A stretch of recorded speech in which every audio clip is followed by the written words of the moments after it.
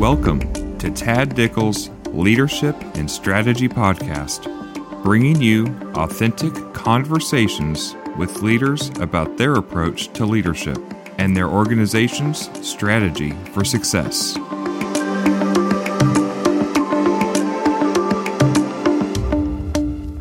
Hello and welcome to the Leadership and Strategy Podcast. This is Tad Dickel, your host, and I am here today with our guest, Dr. James MacLeod.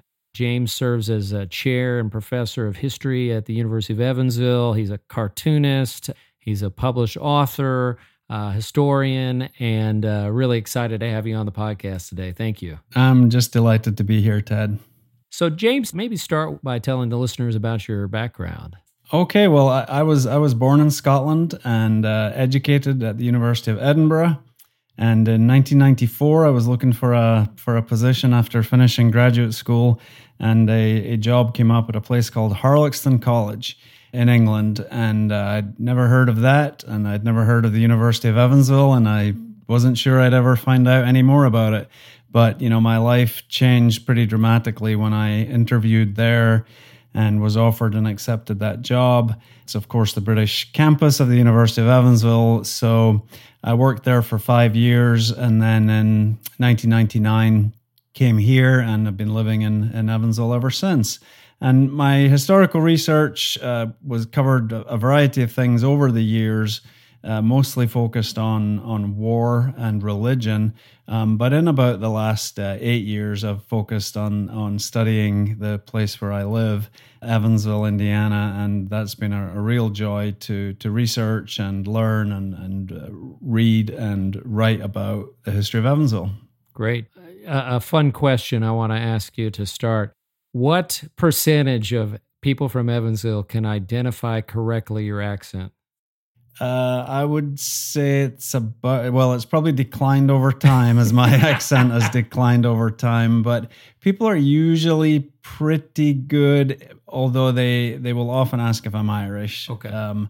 And that is, funnily enough, my accent is a mixture of Highland Scottish and Lowland Scottish, which ends up being pretty similar to a Northern Irish accent. So I can't blame them too much for not identifying it. No, right? they do pretty well. Very good, very good. Yeah, I think it's interesting that you, having grown up in Scotland and are transplanted to the Evansville area, that you have really taken this keen interest in the history of this area. What about Evansville, or what about that topic has really kind of piqued your interest? Well, yeah, it is. If you'd asked me when I was leaving grad school, do you think you're going to become an expert in Evansville, Indiana? I probably would have thought you needed your head looking at. But in a way, I think it's a pretty interesting journey. You know, I'm sure a lot of the people that you talk to in this podcast talk about transformation and growth and all of that. And really, for most of the first half of my career, I kind of looked down my nose at local historians. I kind of thought local history didn't really stack up with studying the world wars or something like that. And over time, what I've come to realize, I think, is that really in many ways, local history is the foundation of everything else. Everybody has a local, has a neighborhood. Everybody has a place where they grew up. And I think it's really important for people to know about the place they come from. So my adopted town or city of Evansville is a place with a pretty rich history, as you know, and there's lots and lots of interesting things to study. But what I would also say is that what I try to talk about as often as I can is the astonishing way that the local history community welcomed this alien, this stranger, into their community. You know, some of these folks, Tad, had been working on Evansville history for decades, and then I come along and say, I want to do this too. And they could very easily have said, you know, who do you think you are? Or you need to live here for another 10 years before you can. Instead of which, they welcome me with open arms. And all of them have bent over backwards to help and have been so supportive. And I've made a ton of friends for life in that local history community. So I think there's, when I researched the history of Evansville, and one of the things that you keep hearing people talk about is the quality of the people here and what a great community it is to live in, and I'm sure we'd all testify to that. I think this is just one more example of how this community welcomes in outsiders and kind of makes everybody a citizen of Evansville. Sure. I think this will be kind of a little bit different feel from some of the other podcasts that interviews that I've conducted. Many of them have been with, the leader of a company or CEO, business owner, nonprofit executive.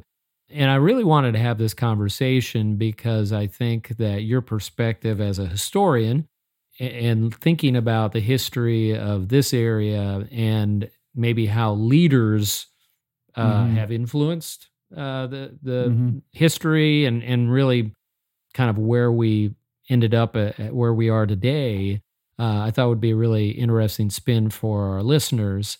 And I think also, though, you have experience leading as a chair of a department, and so you have some practical leadership too.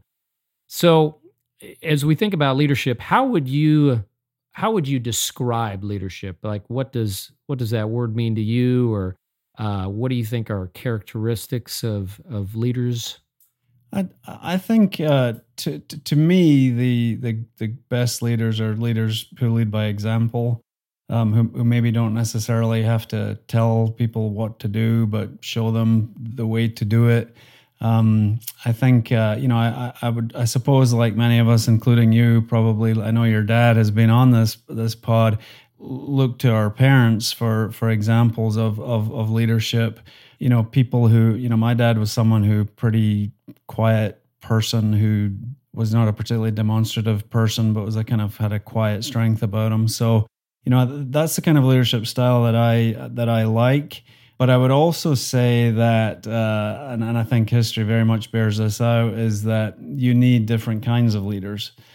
When sometimes I was just talking to someone yesterday about the civil rights movement in Evansville, for example, in the 1950s and 60s. And that person was being kind of critical of a couple of the folks in Evansville who were less than confrontational about civil rights.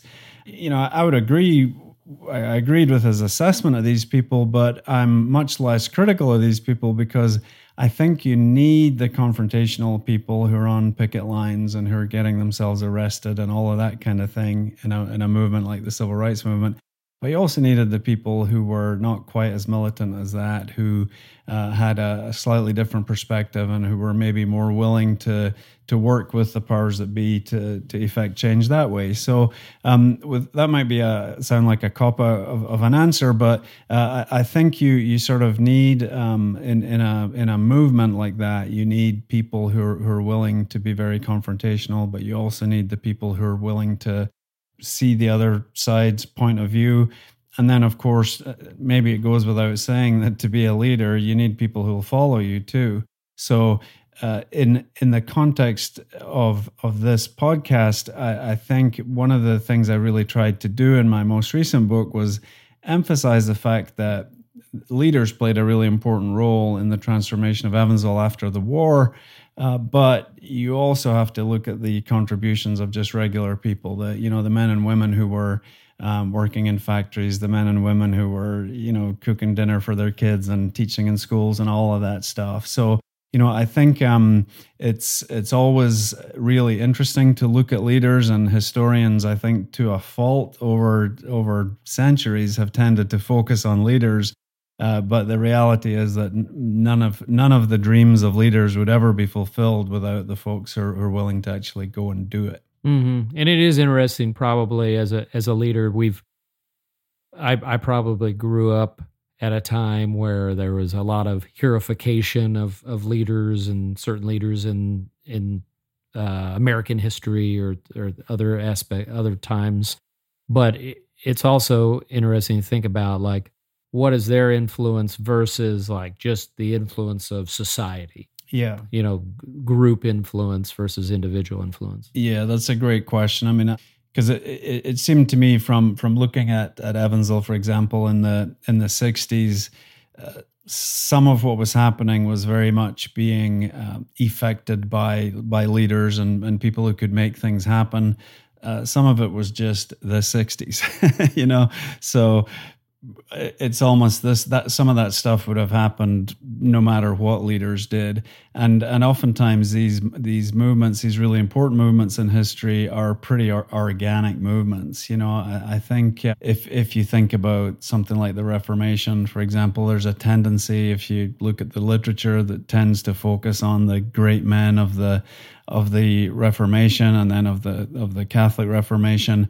But the reality is that, again, none of that really would have happened without people, the people in the pews, as it were, voting with their feet and agreeing to go along with it and changing the way they worshipped. I mean, it's pretty amazing when you think about stuff like that these were just really forceful movements that moved, in the end, millions of people and changed the world. And the leaders were important for sure, but culture and society and just people changing, I think, was a big part of it too. Mm-hmm. Your two books that I'm familiar with, Evansville and World War II, and then where you looked at Evansville's really unique contribution to World War II, and particularly in the manufacturing space, right. Ships, airplanes, ammunition. And then your second book, Lost Evansville, where you look at aspects of Evansville that are no longer around and you felt like needed to be recorded. Talk to me, maybe we start with the book, World War II book. What role do you think leaders played in terms of shaping what Evansville became during World War II? I think leaders played an enormous part in that. So again, just of course, the work was done by the people of Evansville and people from around here. 60,000 people in the end were in this workforce here in the city. But you could definitely make a case, Tad, that none of that stuff would have happened without the role played by business leaders, labor leaders, and political leaders. And I think they demonstrated a variety of characteristics that are probably the same characteristics that you hear about in your interviews here week to week. One of the things that really strikes me about that story is that they demonstrated a really amazing ability to see the future. Now, there might be a better technical term for that, but almost a prophetic ability, where in early 1941, the war is raging in other parts of the world, but it hasn't come really to the United States yet. And yet these leaders looked at the environment and said, if we don't do something, we are going to be left behind. And that, I think, would be a second characteristic, I suppose, of their leadership, which was being proactive rather than sitting around waiting for war orders to come to Evansville. And they were all men. These men went out and made it happen. So, I think probably a lot of the leaders you talk to are people who spend a lot of time looking at patterns and looking at what they think is going to happen in the future, and probably talking to people to get their view on that as well. So that was pretty striking to me. The fact that they realized that they would have to go out and get this business to come to the city. And then a third characteristic of these particular people, which I found just amazing, was the level of cooperation that you see. I don't want to pretend, and I don't think anybody that knows Evansville's history would pretend that this was a city where everybody always loved one another, and where business and labor leaders and political leaders of different parties all just hung out together and, welcomed each other's roles in the world. It wasn't like that at all. I mean, on the contrary, it was a pretty divisive situation, and labor leaders and business leaders tended to pretty much vilify each other. But in 1941, given the stakes that they saw, they put these differences aside and worked together. And so one of my favorite stories that I tell in the book is that when Evansville sent a delegation to Washington, D.C. in 1941 to try to talk them into sending orders to Evansville, they sent a delegation that was a mix of labor leaders, business leaders, and politicians. And the Office of Production Management, the leader of the Office of Production Management, was so impressed by this that he gave Evansville a lot of extra time for their meeting, because he'd never seen any city send that kind of mixed delegation. And that was one where I thought, maybe that's something that we could definitely learn from today, right? That in an era where where partisan divides seem to be as big as they've ever been, and where probably lots of folks don't really want to hang out with people who have different political views from them. I think important lesson is that hard though that might be, it can be incredibly productive. And I think just as an aside, here, looking at modern Evansville history, it seems to me that, we obviously have some very partisan people in Evansville politics, but I think for the most part, our politics has been kind of blessedly free from much of the worst of the stuff that we see in many other places. And there is a lot of cooperation, and there are people who work across party lines and that kind of thing. And I think Lloyd Winnicke was a great example of that as a Republican who really, I think, put the city's interests first before, partisan party interests. And, I think the early days of Stephanie Terry's administration, there's some signs of that too. So, I think that's a kind of quality of leadership that as I think about other historical examples, as Americans, you're all super familiar, of course, with Lincoln and the idea that he brought in rivals to work together. Lots of other examples. FDR was using Republicans to run certain parts of both the New Deal and the World War II project. And so I think that was a really important part of how all of this stuff came to be here. Mm-hmm. That's interesting. It made me think about how often effective leaders are able to bring together the right people in the room at the right time. Yeah. And I think they're not scared of bringing in dissenting views, being challenged when their thoughts are different from somebody else. And it also made me think about, like you talked about, being proactive. An example, in terms of a famous business leader that many people look to as, somebody who was really innovative is Steve Jobs. Mm-hmm. And one of the interesting things I've heard people say about him is that when the iPhone first came out, people criticized it because it didn't have any buttons. Yeah. And people were used to a BlackBerry or a flip phone, and they needed their buttons. Yeah. But he had this vision that said people don't know what they want until you show it to them. And but he had a vision that was like, I think people are going to like watching videos and looking at pictures and engaging in different ways than we traditionally have with a phone. And they also said that many of his meetings were there was a lot of conflict in his meetings, and people had very strong opinions and challenged each other. But he was in a spirit of really a spirit of cooperation, so that the business excelled, and it wasn't personal. It was about how do we do what's best for the company, for customers, that sort of thing. And I think that's when we get focused on partisan lines, and I completely agree with your point about, like, it seems we're more divided than ever before.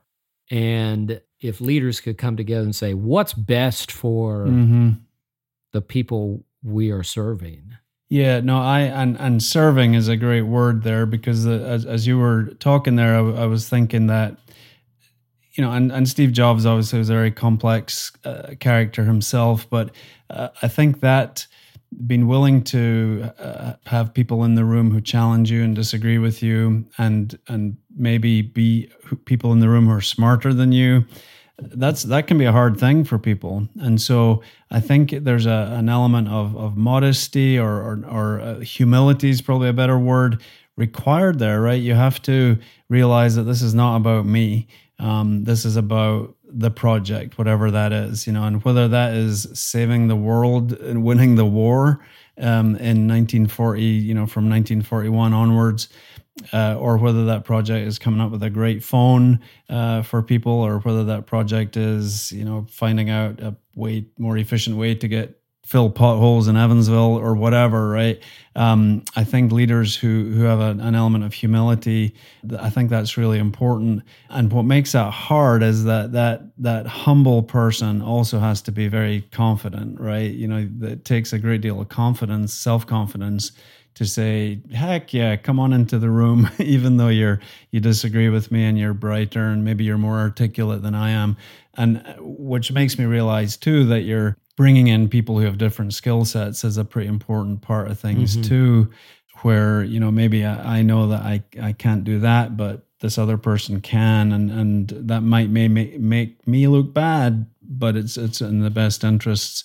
And sadly, I think so Jobs is a really fantastic example, and the Isaacson biography of Steve Jobs is just one of I'm not big on reading business biographies, but I mean, that Steve Jobs book was just, I think, a masterpiece.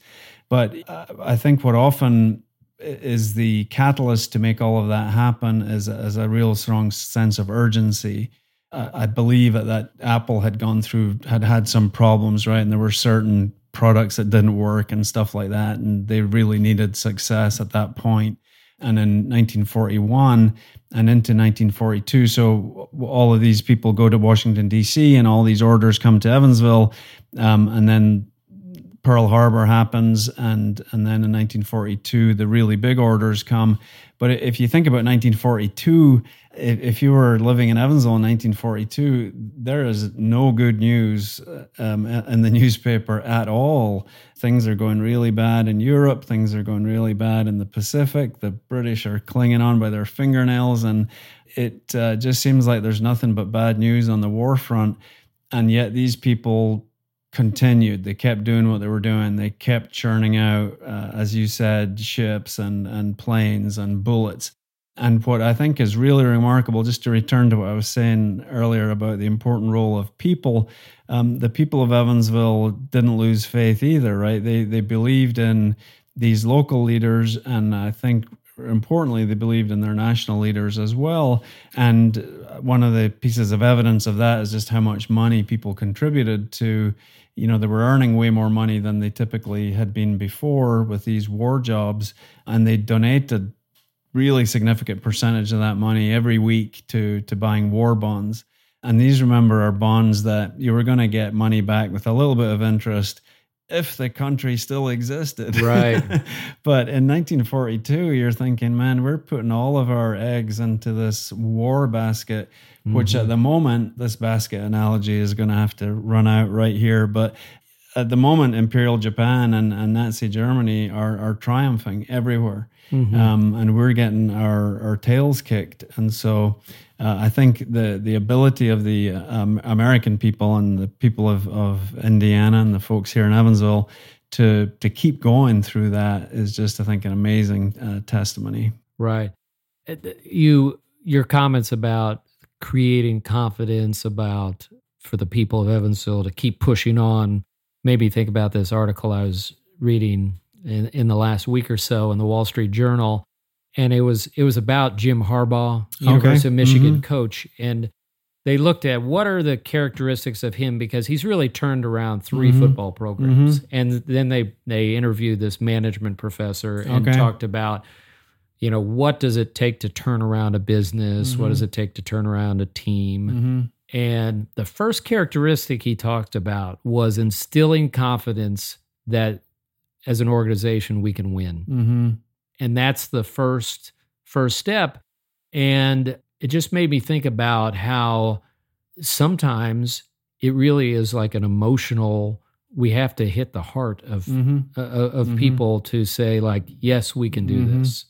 And that we have what it takes to keep moving forward. And that I imagine there were probably some really key leaders in the area at that time that said, yes, we have to keep going because our other choice is this. Right. And I think that is absolutely the case. I think making people around you believe when your message, when it's maybe much easier to believe a different message, is a incredible talent to have. And I think, the Evansville leaders, because again, one of the points that I make repeatedly in the book is that, again, I think a lesson for today is that the World War II project in the United States was really a synthesis of the federal government acting really in many ways like a totalitarian socialist state, making people do things and using the massive muscle of government to make things happen, combined with a sort of super capitalist free enterprise system that allowed corporations to flourish. And, many of these companies in Evansville made tons of money during World War II. And some of the people who very generously support many of the good causes in Evansville today are people whose families made money during World War II. So it's this, there's lots of folks who are on the left of politics who have no time for private enterprise, and plenty of business people have got no time for the feds getting involved in anything. And yet World War II, to my mind, is this brilliant example of kind of the best of both worlds. And to return to the specific question you asked, I mean, I think the people in Evansville who were trying to convince the leaders in Evansville were trying to convince the people of Evansville that we could win this war. They got a ton of help from, a massive federal national propaganda campaign that was just constantly telling people, we have to do this. These are what the stakes are, and loose lips sink ships and all of that sort of stuff. And so that message was constantly being repeated. And if you look at, for example, the newspaper that was produced in the Evansville shipyard, these messages are being reiterated by, local artists producing little pictures to make that point and that kind of thing. So I think I would bet that someone like John Harbaugh, when he's doing what he was doing at Stanford and at the 49ers and then again with Michigan, he has his message, but that's a message that's also been echoed, I'm sure, by all of his team. All of his coaches and administrators all around him are also saying that to these players and fans, and eventually they buy in and believe. And what is probably really important too is that eventually you do win, and that Stanford was really successful and the 49ers were really successful and Michigan has been really successful. So people will for sure buy in there. I thought you were going to be really mean and ask me hard questions about the Patriots when you started talking about football, because, there's a whole other, I think, interesting question there. So my wife's from Boston, as you know, and I've been a Patriots fan since I came to the United States, and it's been a great time to be a Patriots fan, right up until the last couple of years, right. Culminating this year. And so I think that one will be a kind of fascinating exercise for leadership experts like yourself to look at how does a program like New England rebuild a program that's sustained excellence for 20 years and then falls in hard times. You lose a couple of these figureheads that were at the top of your organization. Can you rebuild? And maybe I can be back on here in 5 years basking in the glory of the Patriots, or maybe it's a salutary lesson that maybe you depended too much on Tom Brady or you depended too much on Bill Belichick, and it's not a sustainable model at all. Right. And I would argue in that situation that it's likely that they got very comfortable with their level of success being dependent on two people. And what happens in many organizations is that we have these often like talented, charismatic individuals who the organization is too dependent on that person. And so it comes back to that humility piece where you say, we want leaders who create an organization that's so great, it's not dependent on them anymore. Yeah. And I'm by no means an expert, but Apple, it seems to me, is a company where you're still seeing many of these points of excellence that Steve Jobs insisted on, that all lived on after him, and still setting the standard in terms of design and quality and all of that. And lots of examples I'm sure of that.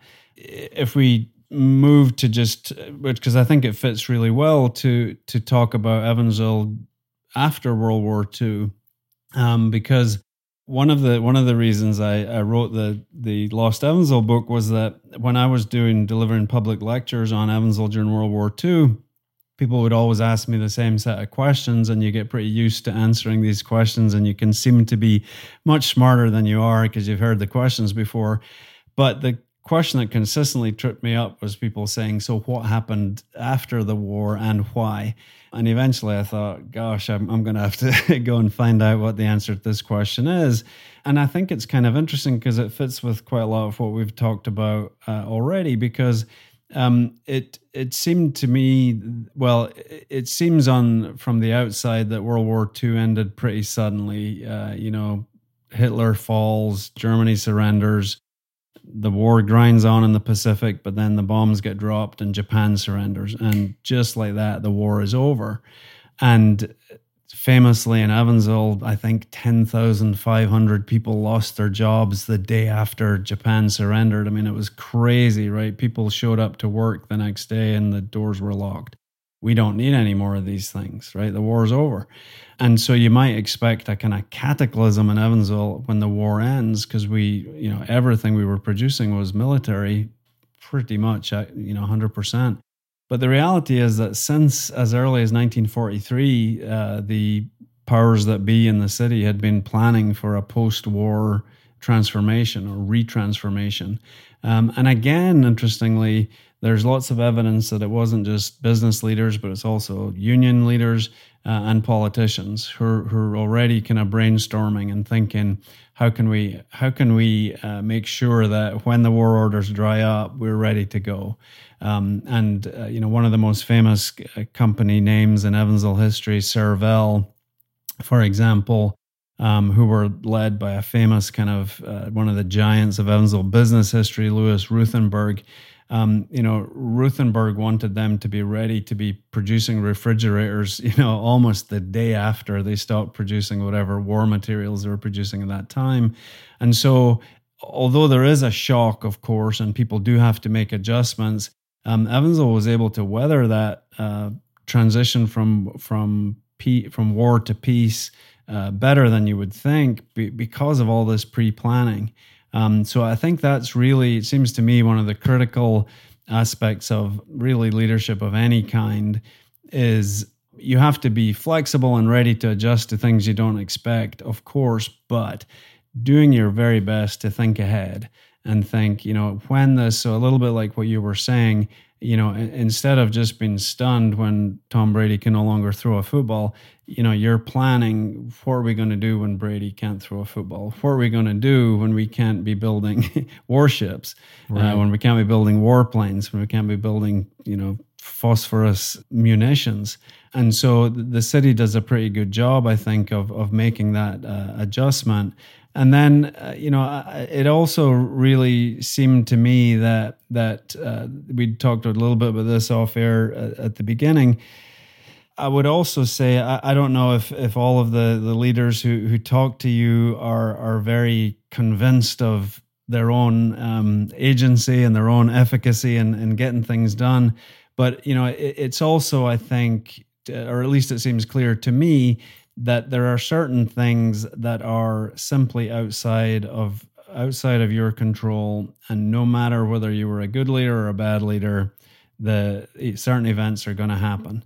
And the experience of Evansville in the 50s, where there was a lot of economic downturn in Evansville in the 1950s. There's early stimulus from the Korean War, so many of these war plants went back to making war materials again, and then they had to ramped down at the end of the Korean War. So from about 53 to about 59, there's a lot of bad moments in Evansville business history. And we've tended, I think, to dwell on that as the people of Evansville. We tend to look at the 50s and bemoan how bad it was and how we messed up and all this.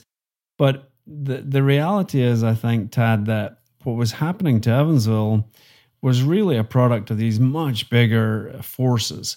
Evansville, how had Evansville made itself a major city in the first place? It was our location on a river where there was excellent transport and transport infrastructure there. And once the river maybe became a little bit less important because of the rise of railroads. And Evansville was, of course, a really significant railroad hub. Well, what happens in the 1950s? We invest billions of dollars in building an interstate highway system. Transportation of cargo moves essentially away from rivers and even away from rail to going on roads. And so at a stroke, Evansville has lost really its two biggest advantages that made it a big city in the first place. Mm-hmm. So you could have been the most forward-thinking and flexible and humble and dynamic and communicative leader in the world, and your business would have struggled, I think, in these circumstances. And similarly, just our location, an older city with old factory stock and that kind of thing.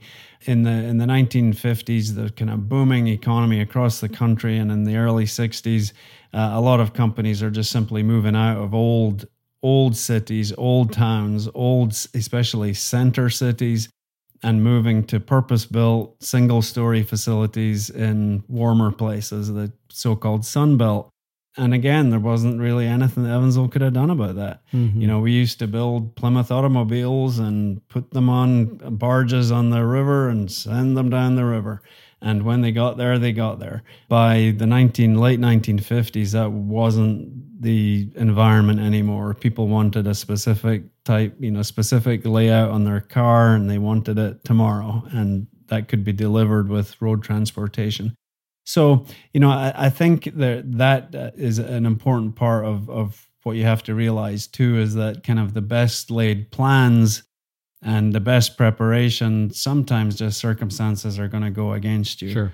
Or for you. Sometimes you can be a complete idiot, but you can be successful. Really lucky. Right? Yeah. I mean, you could probably argue that you could have been, again, I promise I won't keep talking about the Patriots, but you could have been a pretty bad coach, I think, and probably won with Tom Brady at his peak, right? That was a sort of savant player.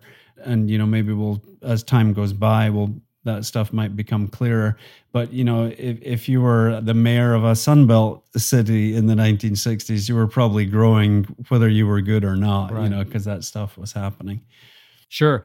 Well, I think it relates even to your career in academia. And if you look at all the factors influencing higher education right now, I mean, we have, especially in the Midwest, declining number of young people graduating from high school, rising cost of education, people questioning the value. I mean, some of those factors are largely out of the control of higher education leaders. And even the best leader is dealt a very difficult situation versus what a leader would have been doing, say, even 30 years ago. Exactly. Yeah, no, I couldn't agree more. I mean, I think there were probably times when you could have been a very foolish college leader and your college would have been growing anyway.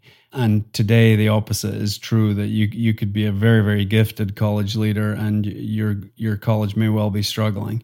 Mm-hmm. And I think it particularly applies to the humanities. So as chairman of a history, politics, and social change department, we peruse the numbers almost, certainly weekly, looking at the number of students who are applying in our area. So obviously, since it has become very obvious that since the Great Recession, so 2007, 2009, numbers of students enrolling in humanities majors at American universities has plummeted. And it was, I think, exacerbated by the fact that in my judgment and the judgment of a few folks who I was close to, I feel like we, in a weird way, benefited from 9/11 and the subsequent wars that we got involved in. I think a lot of bright kids looked at 9/11 and thought, like many of us, right? They were asking, where on earth did this come from? And I mean, literally, students are asking that question on the day after 9/11 in class at U of E, but collectively, we were all asking that question. And I think a lot of bright kids figured out that the way I can answer that question is by studying history or by studying political science, for example, or international studies, right? And so we saw big growth in these areas at U of E. And I think, again, if I was being very self-aware, I would say that as leaders, we kind of took that for granted, and we maybe gave ourselves credit for the growth in the history department. For example, at UE, our history department grew very significantly over the 2000s, but it may have had nothing to do with us. You know, it may have been simply that bright kids wanted these questions answered. And then along came this massive shock of the financial collapse at the end of the Bush administration, the beginning of the Obama administration, and then this catastrophic decline in numbers, which again, we could be as good chairs of history departments as you could possibly be, and yet these numbers are just declining. There were years in the last 10 years, Tad, when we had maybe 2 or 3 new majors as freshmen coming in and joining our department. So it was, absolutely terrifying. And yet, I'm what we're seeing over the last maybe 2.5 years is, again, a fairly significant uptick in kids who want to major in political science and history education.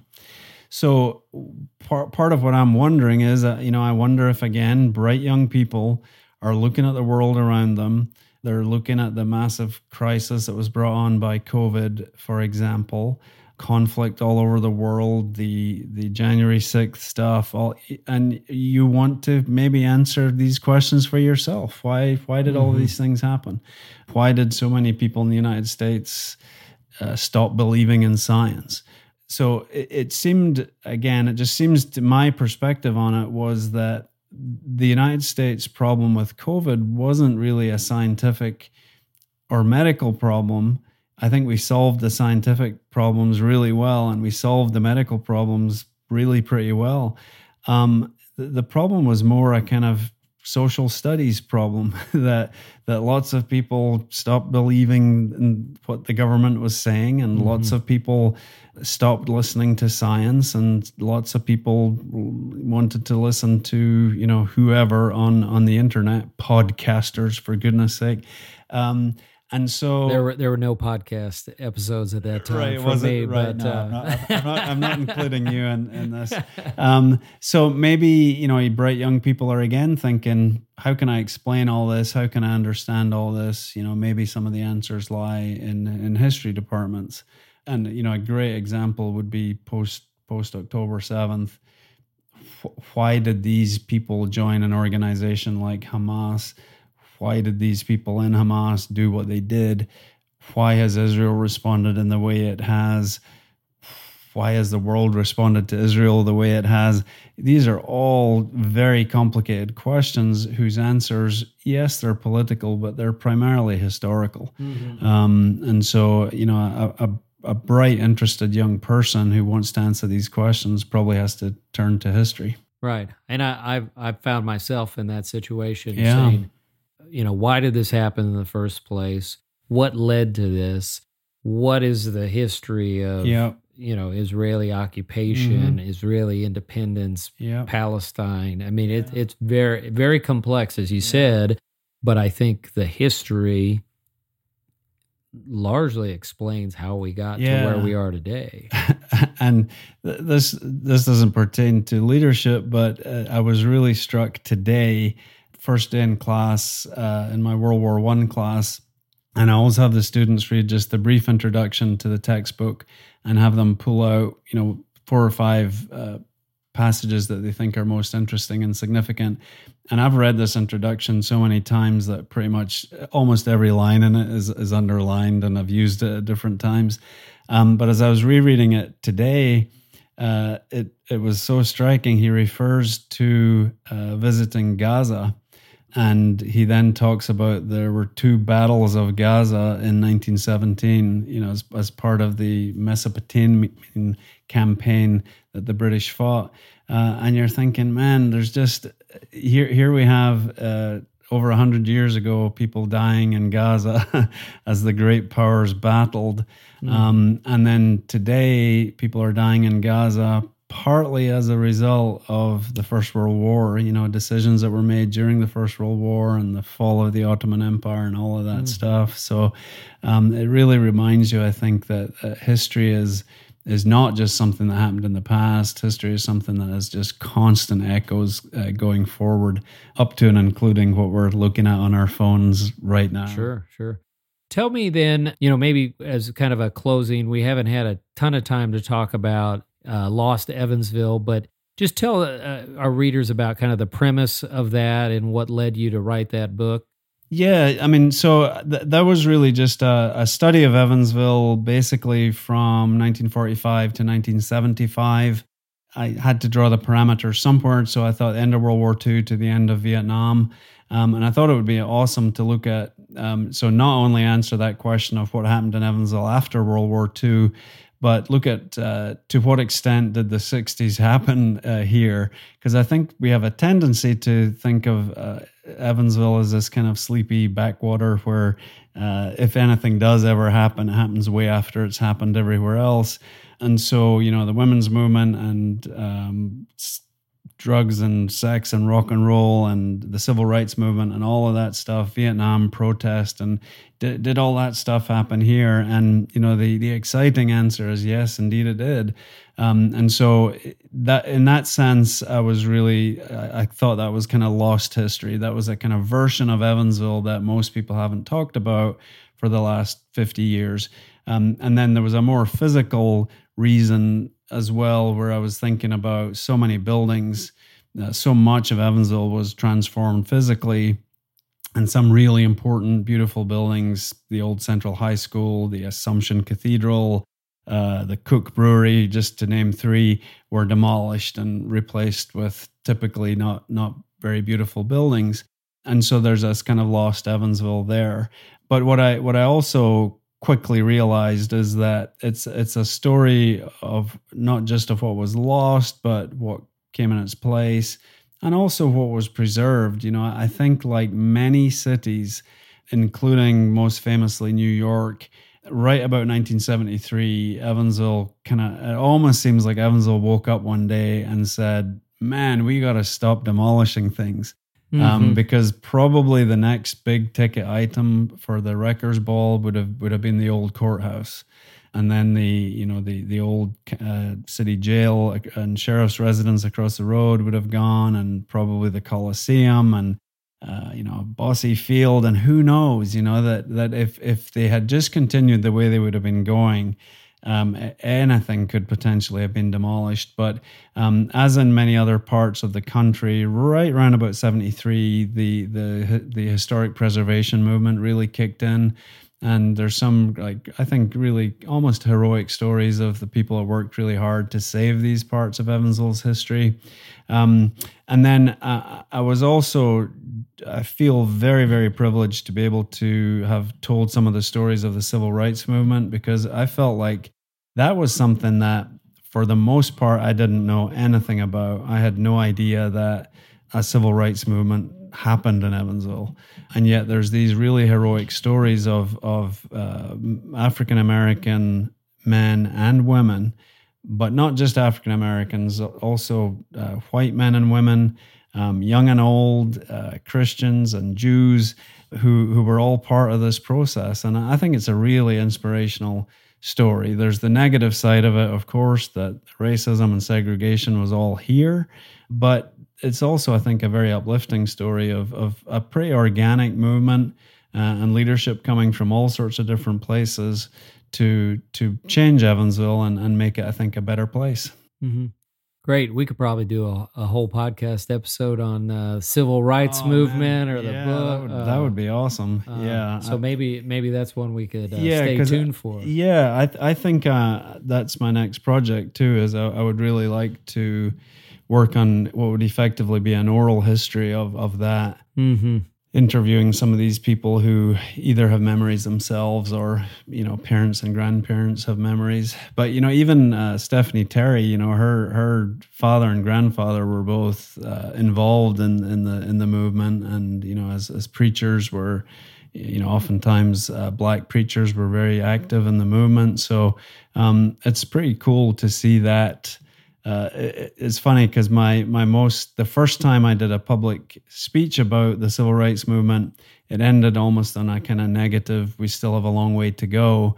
And then about, a week later, we elected a black woman as our mayor. Mm-hmm. And so I finished now with that iconic photograph of Stephanie Terry looking at the wall of pictures of all the former mayors who are all white men. And it's, I think, a really powerful reminder that change is still happening and is happening right up to and including now. Yeah, when I saw that photo, it's really a striking photo and kind of reminds all of us that change has occurred. We're not perfect. We are, in many ways, a product of the history, and we can look back and learn from both the good and the bad. Exactly. Yeah, I couldn't agree more. The inspirational leaders who helped effect change in the past, but there's also people like that today. And also, in many respects, we all still have work to do, and some of us have to take leadership positions there and realize, okay, we've come this far, but let's keep going. Exactly. Well, how could our listeners find out more about you or your books? Yeah, well, my email is jm224@evansville.edu. So I work, as you said, at the University of Evansville, and I will be doing some events at the several different public libraries in January, February, and March. So depending on when this comes out, if you go on the EVPL's website, you'll be able to see some of these. I'll be doing some talks and doing some book signings. Great. All right. Well, we really appreciate you being on this podcast, James. Great discussion. Like I said, we probably could have selected some of these topics as like their own podcast, but I think this provided some really good takeaways about leadership and sort of how they've influenced history and how we ended up where we are today. So I want to thank you again for your time. And, you bet. I think our listeners will really enjoy this episode. Well, I hope so. And thank you so much for inviting me, Tad. It's been a great pleasure. All right. Thank you. Thanks.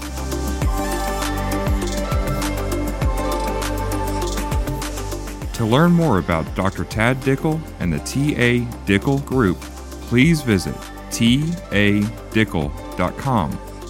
Thank you for joining us.